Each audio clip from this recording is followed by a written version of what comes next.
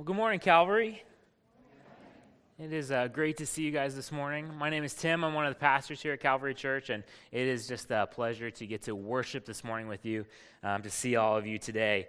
If you've been with us, we've been doing a study over the past couple weeks on the heart of Christ for his people, and today we're going to continue that by looking at Jesus' heart for friendship. And this was a difficult one for me to prepare for. I spent most of the week practicing a performance of the Friends theme song, and finally decided to cut that because I thought that just wasn't coming together. And then I thought I was going to sneak in like lines from the theme song into the sermon so you could catch it at different points, but that didn't work either. So we're just going to go with the sermon and stick with that. Stick with what you know.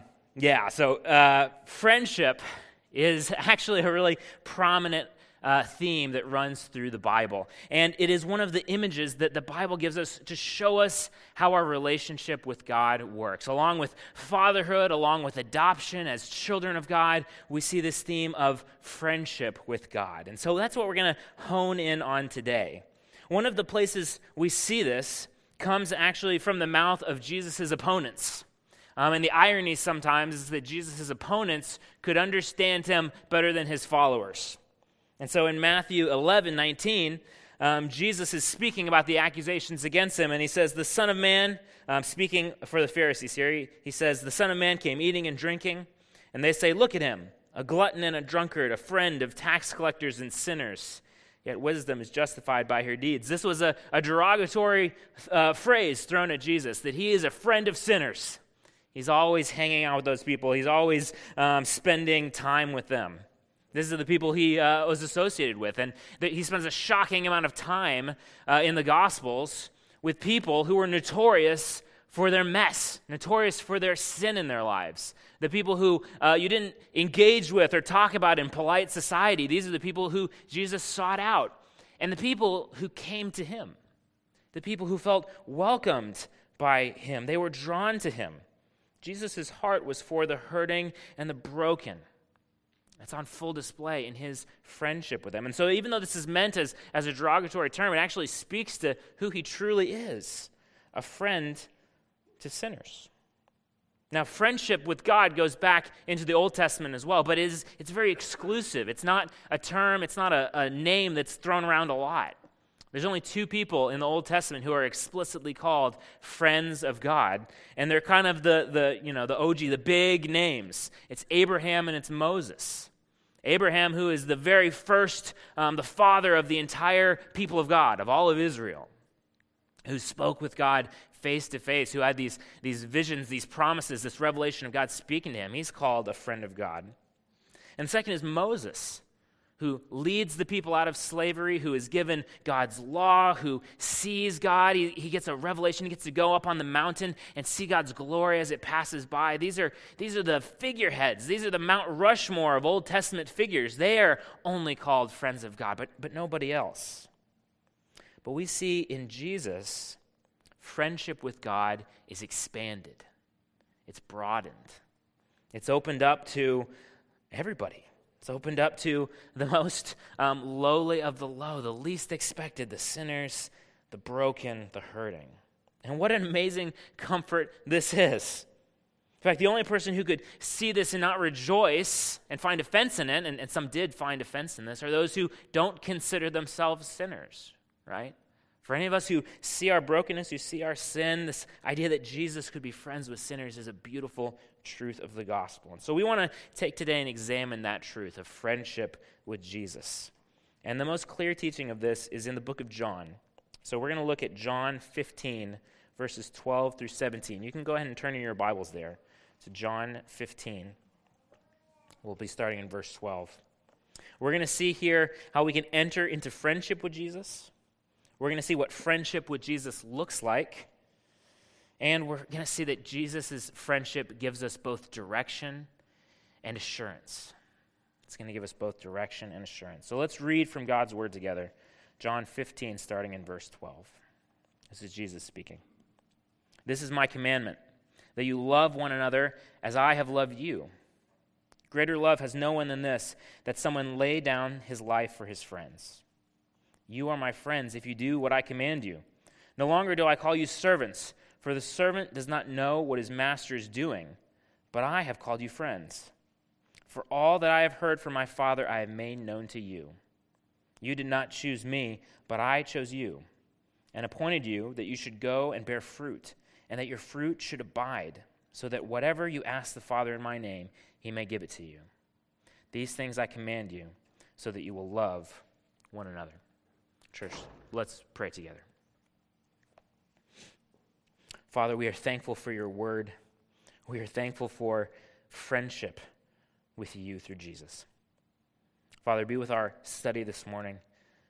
We ask that the words of my mouth and the meditations of our hearts together would be pleasing and acceptable in your eyes, O Lord, our rock and our Redeemer. Amen.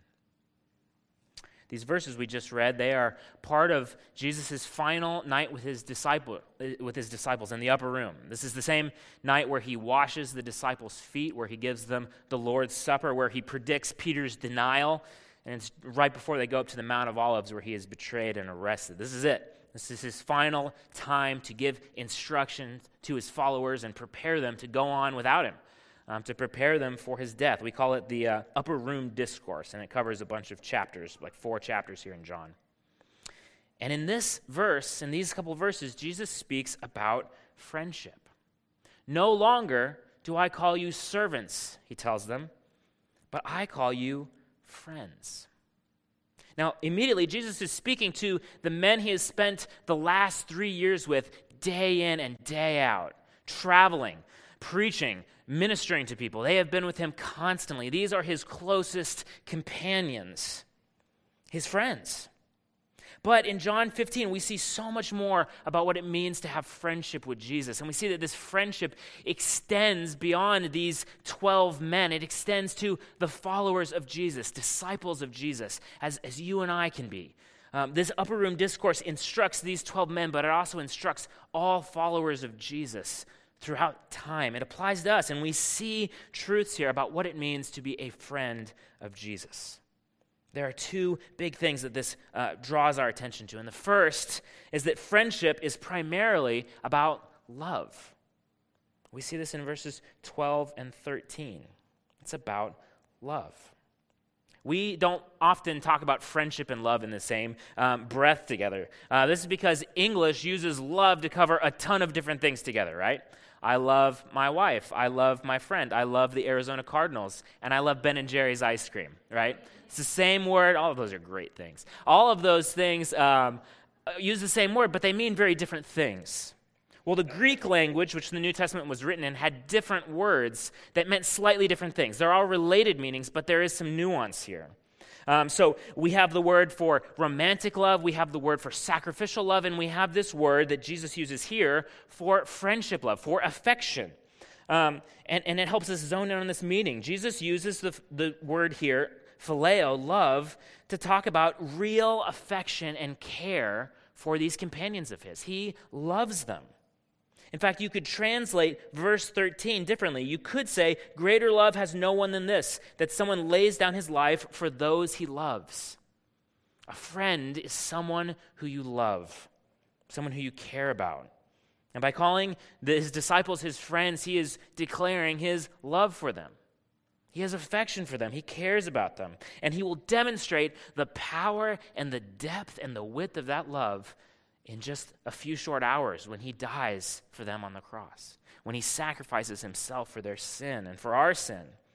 His love is demonstrated in no greater way by laying down his life for others. And this is the foundation of every relationship we have with God. This is the foundation of our friendship with God and of the disciples' friendship with God. So friendship is about love. Secondly, friendship is about communication, or to use a little bit more of a Bible word, about revelation, about revealing something else. And we see this in verse 15 and 16. Jesus describes a contrast here. He said, "You were my servants, but now I call you friends." When a servant is called to do something by their master, they're not given the plan, right? They're not given the explanation. The master doesn't have to pour out his heart and his purpose and what he's asking them to do. He expects them to go and do it, right? This is what it would have been here. A slave and a servant were similar words there. These are indentured servants. Their work belongs to their master. And so when a master sends his servant to do something, they do it without asking questions. But a friend, he said, understands the master's intention. They are brought into the plan. They are brought into the mindset and the purpose behind what's being done. They get to see into the heart of the master. They're involved closely in what is happening, and they know them deeply. Not just like you know an acquaintance, but like you know a friend. They know each other really and truly. And Jesus tells them that he is the one who has revealed God to them. Jesus is the ultimate revelation. It is God coming to us so that we could see him. Jesus says, if you've seen me, you've seen the Father. I have shown you who God is, what God's heart is. That's why we're talking about this whole series, what Jesus' heart, who he is, and what he does. By calling them friends, he is bringing them into the mission and the heart of God.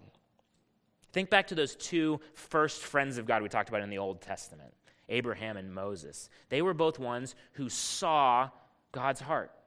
They were ones who had special revealing, special communication with God. Moses had such close communication with God that his face would shine. He would come out and his face would be glowing in front of the people. Clearly radioactive. Something has happened here. He's been close to the divine. He's been close to the Creator. This is something similar that Jesus is saying here. You guys are close. I'm bringing you in. Now, obedience is still necessary, we see. This is not a friendship in totally the same way. Jesus begins by saying that this is my commandment and that my friends would obey my commandments. Jesus is still the master and Lord of their lives and of our lives. But again, that relationship has changed. And it's no longer an obedience of go and do it because I said so, right? It's a go and do it because this is the good plan that God has. Go and do because this is the good that I have created for your lives. Go and do because this is the goodness of my heart, the very perfection of who I am. Go and act in this way. We see the goodness of God. We see the beauty of his purposes. And we joyfully join in what he is doing. This is not a burden, as we've talked about, that is burdensome, that weighs us down. This is something we joyfully take on, something we joyfully join into. Obedience to our friend and master. This is a major difference between the way Christians who hold to what the Bible teaches view God and many other religions do. If you look at Islam, for example, and their vision of God, God is just power. And so God says something and you do it because God has the ability to wipe you out of existence, because God's fury and his power is unmatched. So do what he says or else. But the Christian God, although he does have infinite power, he is also infinitely good. And he shows us his infinite goodness. And in Jesus, he opens his heart to us. He opens up and says, come and be my children. Come and be my friends. And follow me because you will see that this is the only true and good way. That is a depth to the doctrine of God. That is a beauty that just doesn't exist in other places. God is not just powerful, he is good. This is what it means to be a friend of God, to be one who is loved, to be one who is known, who receives communication. So we should ask, based on this, the first of our big questions today is how then can we become friends of Jesus? How can we enter into this friendship and have this new relationship? And we might, if we think about this, see some curious problems at first that might seem from reading this. We can begin by asking how Jesus could call them his friends when he's not yet died, right? The Bible speaks of us as enemies of God. We don't start out neutral. We start out opposing God. We start out with this bitter divide because of our sin, because of our rebellion against him. And so how can Jesus call them friends when they are still against God? Romans 5:10 says, "For while we were enemies, we were reconciled to God by the death of his Son. Much more, now that we are reconciled, shall we be saved by his life." We are enemies. And so how, then, can we go from enemies to friends? Well, not by anything we do, not by this obedience that is mentioned in this passage. It is only by the gracious love of God. Although these verses do talk about obedience, the main thing we see here is that Jesus has chosen his friends. Jesus has selected them, and he has poured out his love upon them, and he has given them the status of friendship. He has changed the nature of their relationship, not by anything that's in them, but because of what is in him. When Jesus comes to us, we are enemies in rebellion, and he chooses out of his goodness, out of his grace, to love us. There's a quote by a pastor and a theologian named John Calvin. He writes, "The cause of this grace, which has been manifested in Jesus Christ, was the perpetual love of God. This love with which he loved even those who were his enemies. In this way, too, Christ laid down his life for those who were strangers, for whom even while they were strangers, he loved. Otherwise, he would not have died for them." The love of God reaches out to us. The love of God befriends us when we were still enemies. When all we are doing is pushing God away and running from God, God reaches out to us and embraces us with his grace. When we were enemies, Jesus treated us as beloved friends and gave us his grace. And so there's no boasting here, right? There's no talking about how I've got really cool friends because of all the good things I've done, because of how incredible I am, because of my righteousness, my goodness, my status. No, none of that. We have nothing that is lovable. We have nothing that is worthy of being a good friend, but Jesus approaches us anyway out of his complete and total grace. So at its simplest, to be a friend of Jesus means simply that Jesus has chosen to love us. That is a beautiful truth of the gospel. We have to keep that in mind. We can never forget that. Everything that we have, every relationship we have with God is from God's grace alone. So that's how we find friendship with Jesus, by following him, by believing in him. As the Gospel of Mark says, repent and believe and walk into the arms of God's embrace. Second question we should ask is, what does friendship with Jesus look like, right? Jesus isn't physically present with us in the same way he was to those 12 disciples in the upper room when he was talking to them, right? They could reach out and touch Jesus. They could pull him aside and ask him another question. They could give him a hug, right? Jesus is not present physically in the same way. But we can still have a real relationship with him. We can still have a real friendship. I think one of the most impactful things for me in these last couple weeks in this study is to remind ourselves that Jesus is not a concept, right? Jesus is not just a doctrine. Jesus is a person. We believe that Jesus died and rose again and is alive today. That he is at the Father's right hand, and he is daily interceding for us, that he is acting as our advocate, that he is praying for us indeed. Jesus is alive today as a real person. The Bible even tells us that Jesus, still fully God, is still fully human too. He is still relatable. We can still reach out to him and understand him, and he can understand us because of his humanity. So with this in mind, how can we have a friendship with this real person? It's important to remember, when speaking of friendship with Jesus, that this idea of friendship is an analogy, right? As all talk of God is, right? We can't fully grasp who God is, and so we use the language that the Bible gives us to speak truly but not completely, right? We call God Father. God is a father to us. That is true language. But God is not exactly like my biological father. There are some differences, right? One is a person, one is God, who has existed for eternity, okay? So there's a lot of truth there, but there are some elements that are a little bit different, and the same is true of friendship. Jesus is truly a friend to us, but he is not exactly like my buddies from high school, okay? So we want to talk exactly about how Jesus is our friend, truly, and how Jesus is different from our human relationships. So we want to get a few things. And first, I want to highlight there are two mistakes we can make when we're trying to understand Jesus' humanity and Jesus' divinity. The first mistake we can make is that we can be overly formal, right? We can look and see that Jesus is God, and we should rightly be a little nervous about that, right? He is the righteous and the Holy One, and when we mess up, we are messing up against him. And so we should be a little nervous at first when we think, I am having a friendship with the creator of the universe, the one who spoke everything that exists into existence. That's a big deal. And so it can seem utterly impossible sometimes that we could have a real friendship with Jesus, with God himself.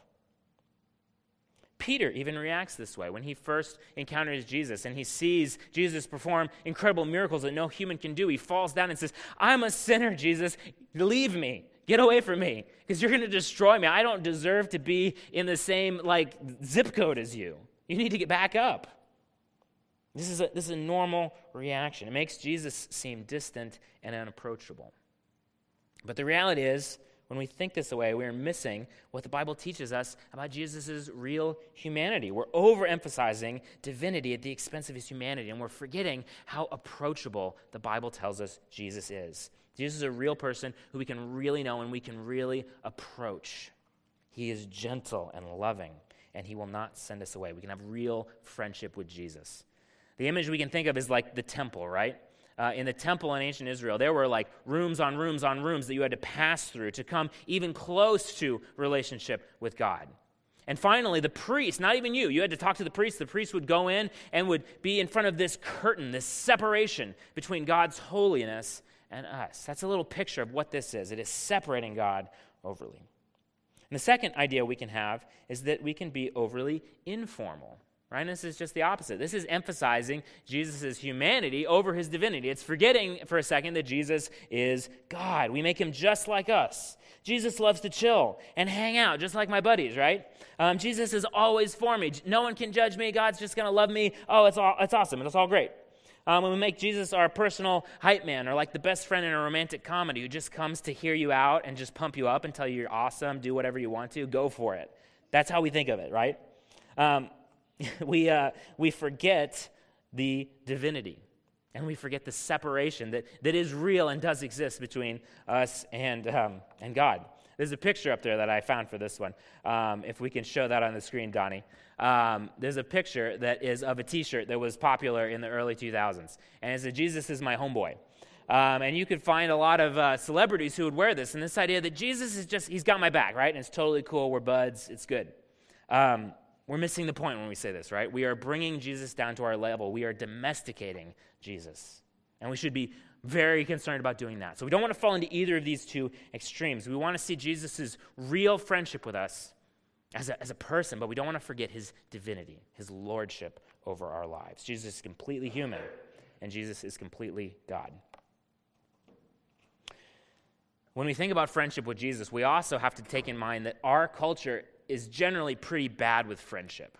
And you can find a lot of people who talk about this. You can find a lot of Christian sociologists who speak about this. You can find a lot of non-Christians who speak about this. We have forgotten how to have deep and meaningful friendships with each other. And we can take a lot of these errors that we find in human relationships and we can bring them into God. And we can bring them in when we think about our relationship with Jesus. Jesus, though, is not just a friend to us. He is an example of the perfect human friend. And so we're going to look at 3 ways that we go wrong in our human relationships and see how Jesus perfects those things. And in the process, we want to learn a little bit about what it means to be a friend of Jesus. Okay, so we're going to look at 3 bad examples of things that we do in our human relationships and see how Jesus perfects those broken relationships and see something of what it means to really know him. These 3 false kinds of friendship are brought up by a pastor named Scott Sauls, who writes about this in a book about our call as Christians to befriend others. And he points out these ideas, they're not all bad. There's some good parts of it too, but they're just lesser versions. They're watered down friendship that is ultimately broken. It's not the fullest, truest, deepest friendships that God has designed us to have, and we fall into them.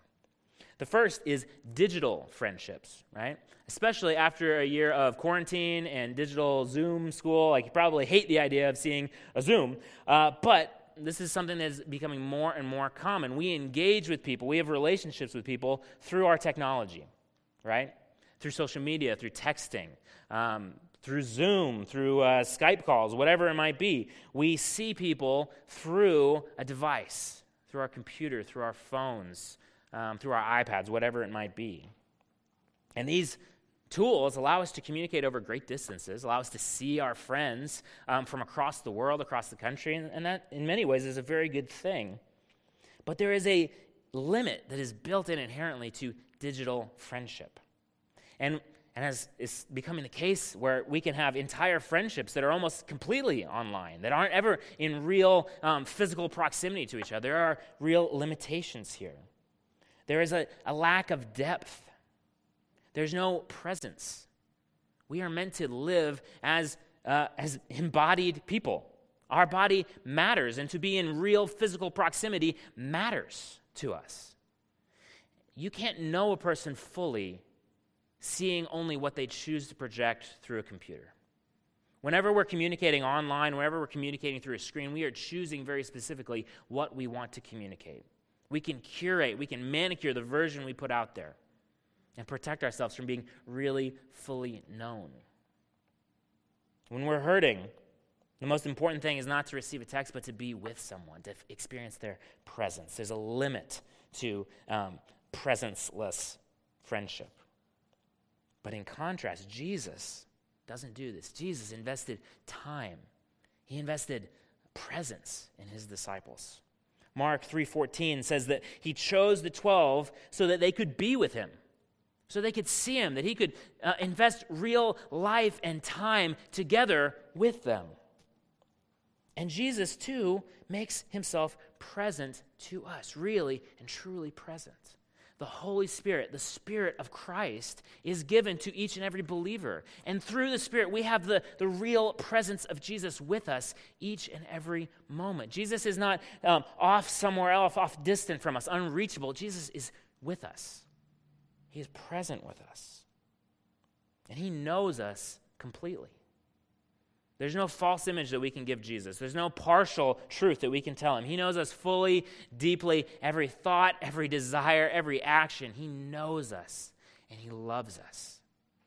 Jesus comes to us. He brings himself to us in friendship. The second kind of false friendship is transactional friendship. Transactional friendship. These are friendships that are not really existing for the sake of the other person. They're here because we can get something out of this relationship, right? This is a person who I can feel better about myself. I can use this person to build up my self-esteem. I can use this person to achieve some kind of status. I can use this person for the goods that they can do to me, for their social standing, a cure to loneliness, self-esteem, whatever it might be. But primarily, I am thinking of myself and what I receive out of this relationship, not what I can give in this relationship. Our sinful nature does this to us. It turns things that are meant to be about other people and it turns them into be about ourselves. Not so with Jesus. In Jesus, we have a friend who does not need us for anything. And as weird as that sounds, that is a really good thing. Jesus is not trying to get something that he needs from you. Jesus, there's nothing in this world, there's nothing in the universe that God does not already own. Because he made it, he rules it. And so you and I can give nothing to him. And so he does not come to us because he needs something, because he's insecure and he wants us to tell him good things. He comes to us out of the goodness of his love for us. We are in a completely one-sided relationship with God. He gives and he gives and he gives. We can give him nothing back. That is the depth and the beauty of the love that Jesus gives to us. And it helps us to grow in that same kind of relationship with others. By seeing Jesus and his love poured out, we can begin to have real relationships again where we are not taking, but we are giving. We're not looking for others and what they can do for us, but we're thinking what we can do for them. When we remember that God does nothing but give to us, we can rest in that fullness, that we're not lacking in anything. That Jesus is a good and faithful friend who gives and he gives, and we can then turn and give to other people as well. Jesus shows the cure for our transactional friendships. The third kind of false friendship is a one-dimensional friendship. One-dimensional. This is a friendship that's built around one thing we have in common with them. Another way to think about this is a friendship of convenience, right? You guys might remember, some of you are experiencing it now, but when you have classes in school and you have a friend because, you know what, he's in math third period with you, and you guys are best friends in math class. And then math class ends, and next year you're like, I haven't seen that kid forever. Like, I don't know what we talk about other than math homework. We were friends because we sat down, we had something in common, right? We organize our friendships around this all the time. We love football together, and so we can talk about that. We happen to go to the same church once a week, and so, hey, we're friends at church. We have a love of rock climbing. We have a love of sushi. Whatever it is, we have this one thing that unites us. And as humans, we tend to group ourselves around people who are similar to us. And so we find groups that we see ourselves in, groups where we share one thing in common, and that is the basis, that is the extent of our friendship. There's nothing wrong with finding people with shared interests, but when that's the only kind of friend we have, it's really shallow. It never causes us to give. It never causes us to try and understand another. It's another way of separating ourselves from other people, finding only similarities and never finding anything different. But Jesus welcomes us into a friendship that goes beyond any one part of our lives. It's not this silo. It's not my Sunday morning friend. It's my life friend. It's a friend who I share every bit of my life. All of the things that I love, all of my fears, is someone I can be vulnerable to. Someone who truly understands me. Friendship with Jesus means sharing all of our lives, each and every part, and this extends to other people. When we have a true relationship with Jesus, when we have a friendship that is our whole life friendship with Jesus, it extends to our horizontal friendships as well. Jesus draws us into a community of people who we are meant to know. Not just know where they sit on Sunday morning, but know what is happening in their lives. To know the things that they desire, the things that they dream about, the things they care about. To know the things that they are doing on a daily basis, their struggles, the things that are going wrong in their lives. And yes, to be vulnerable and to know how they are imperfect people. And you know what? To open up and let them in to see that we are imperfect people too. This is the picture of the church. It is not a collection of one-dimensional friendships. It is meant to be a collection of people who are united in Jesus and that overcomes any differences we might have. Jesus draws together people from different tribes and tongues and nations and talents and interests to bring us together into one new people, a beautiful diversity that reflects God's creation. True friendship goes across differences and brings us together, unites us in people who are different than us. All of this because Jesus came to those who are most different than him. Jesus crosses every boundary with his love, with his friendship, with his welcome. And his people are to do the same. So let's summarize this all together, these different elements that we've talked about. Friendship with Jesus means we are loved by God. Indeed, that God has shown us the perfect love as he died for our sins on the cross. Jesus brings us into friendship with God and shows us who he is. He welcomes us into what he is doing. He becomes our companion who is present with us through his Spirit, who knows us completely and fully. He does not need us. He is not shocked or surprised by our failures and our imperfections, but he chooses and promises to be with us, to love us. In Christ, we have a steady, constant friend. This is friendship with Jesus. And so this brings us to our final question. What should friendship with Jesus produce in us? If this is what it means to have this kind of relationship with Jesus, what does it mean for the way we go and live? How should it shape us and affect us? There are many things we could talk about. I think there's two that show up in John 15 especially clearly. I think we see that Jesus first gives us direction. Friendship with Jesus provides for us direction, a purpose, a mission. And this mission is to go and to make disciples of Jesus. It is to take the friendship that we have received and extend it outward, to show that same friendship to others. In John 15, Jesus forms a progression of thought. There's this chain of ideas that are linked together. Those who are saved and chosen by Jesus become his friends. Those who are his friends know who he truly is, and they obey his commandments. And when they obey his commandments, they love one another. This is where verse 17 takes us. These things I command you. The summary of what it means to be a follower, to be a friend of Jesus, and to go and live out of that is to love one another. We're to love each other as Jesus loved us. The love of God leads us to love other people. And these are the two greatest commandments, right? To love the Lord our God with all our heart, soul, mind, and strength, and to love our neighbor as ourselves.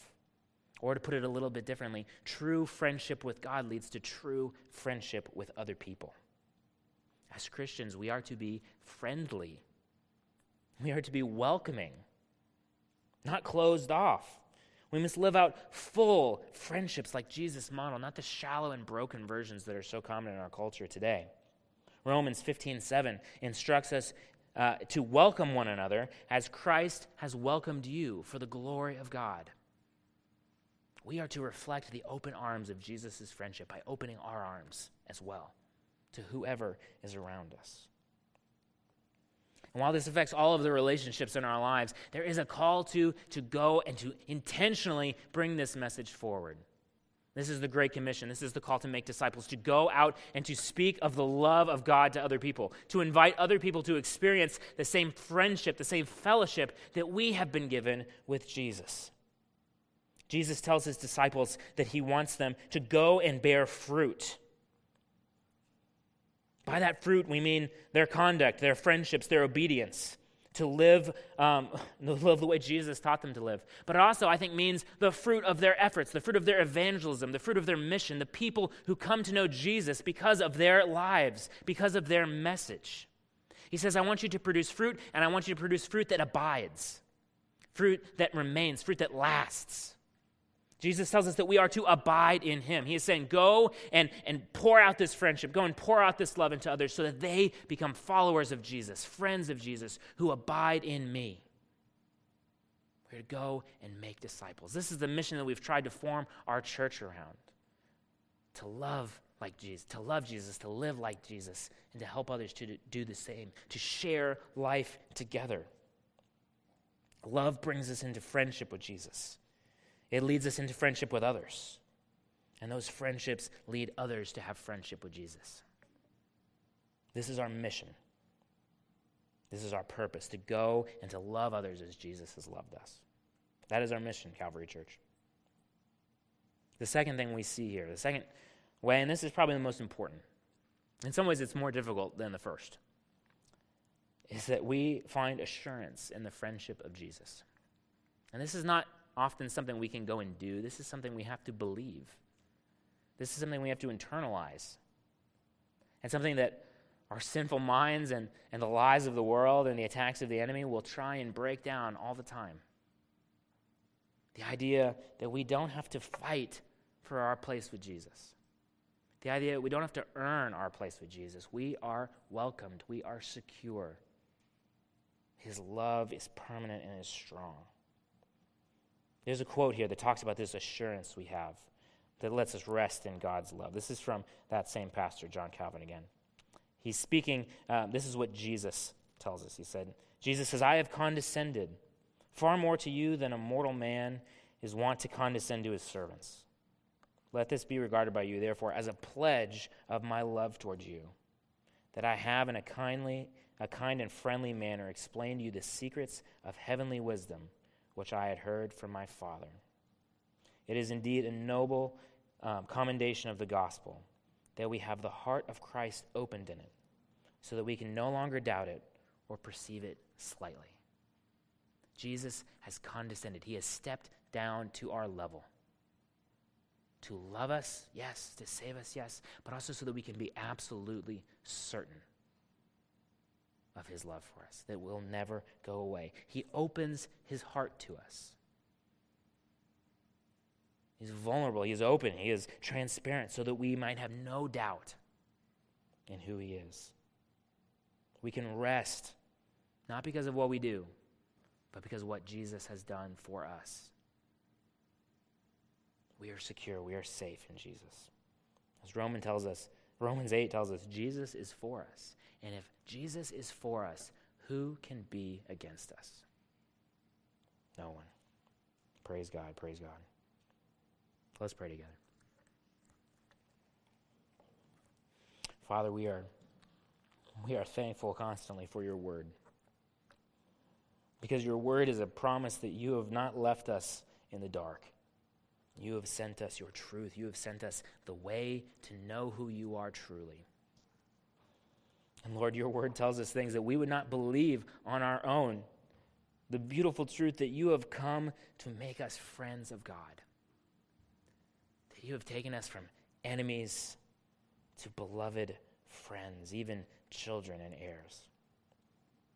Father, I pray that we would rest in the assurance that you've given us, that we would know beyond the shadow of a doubt that we are secure and safe in Jesus. Lord, and I pray that this truth would propel us out to go and to love others, to love our community, and to preach the gospel to all peoples. We love you, Jesus. And it's in your name we pray. Amen.